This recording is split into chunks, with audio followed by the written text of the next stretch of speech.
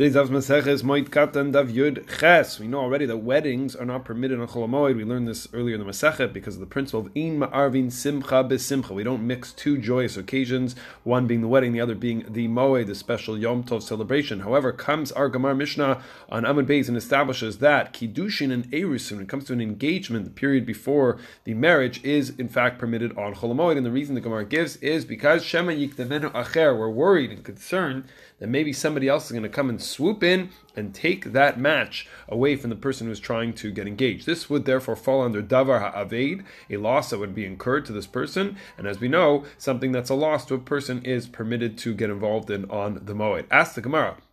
We have a tradition that a bat kol, a heavenly voice, an emanation, comes out and declares, this is in the Gemara in Sota and other places, who a person who is going to destined to be married, already decided somehow before a person's born or the beginning of the person's life, already destined who the person's going to marry. So there's some kind of fated decision around who a person is going to end up their match in life. What is there to be concerned about? Ask the Gemara. One's shidduch, it's known in Yiddish, one's beshert is already set in stone. It's already kind of decided for the person. So answer the Gemara, if somebody actually prays and davens, the koach hatfilah, the power of prayer, can actually change the whole situation. Since koach hatfilah, since the power of prayer is stronger than fate, it is a davar aved, and the person has, somebody's going to try to swoop in, use their prayer, and they're going to steal. So we learn from Rava, we learn the story, Rava over there gave musar, he gave sort of rebuke to somebody who was praying for a specific person to get married to, and he said, if it's beshert, if it's meant to be, then your tefillah, then your prayer is not going to change this. And if it's not meant to be, then you're actually sort of heretical. You're blaspheming God,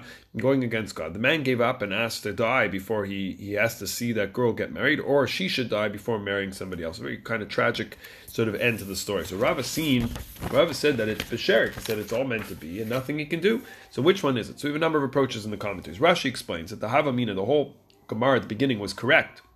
That beshert, what's meant to be, is meant to be, can't be changed. But it's still going to be a davar aved. It's a loss because we don't want a situation where this person asks Hashem to take his life, God forbid.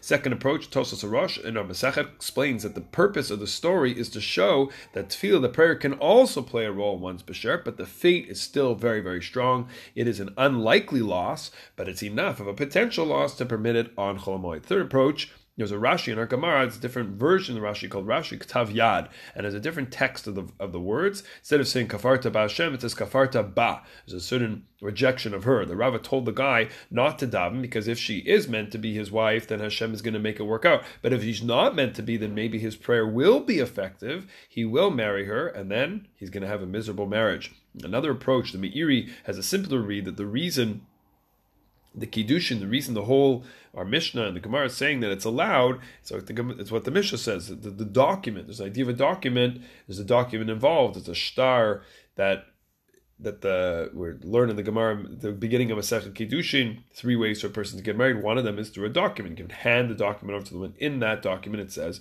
I am getting married to you, are Mikudeshetli. So that is a way to enact a marriage, to effect a marriage.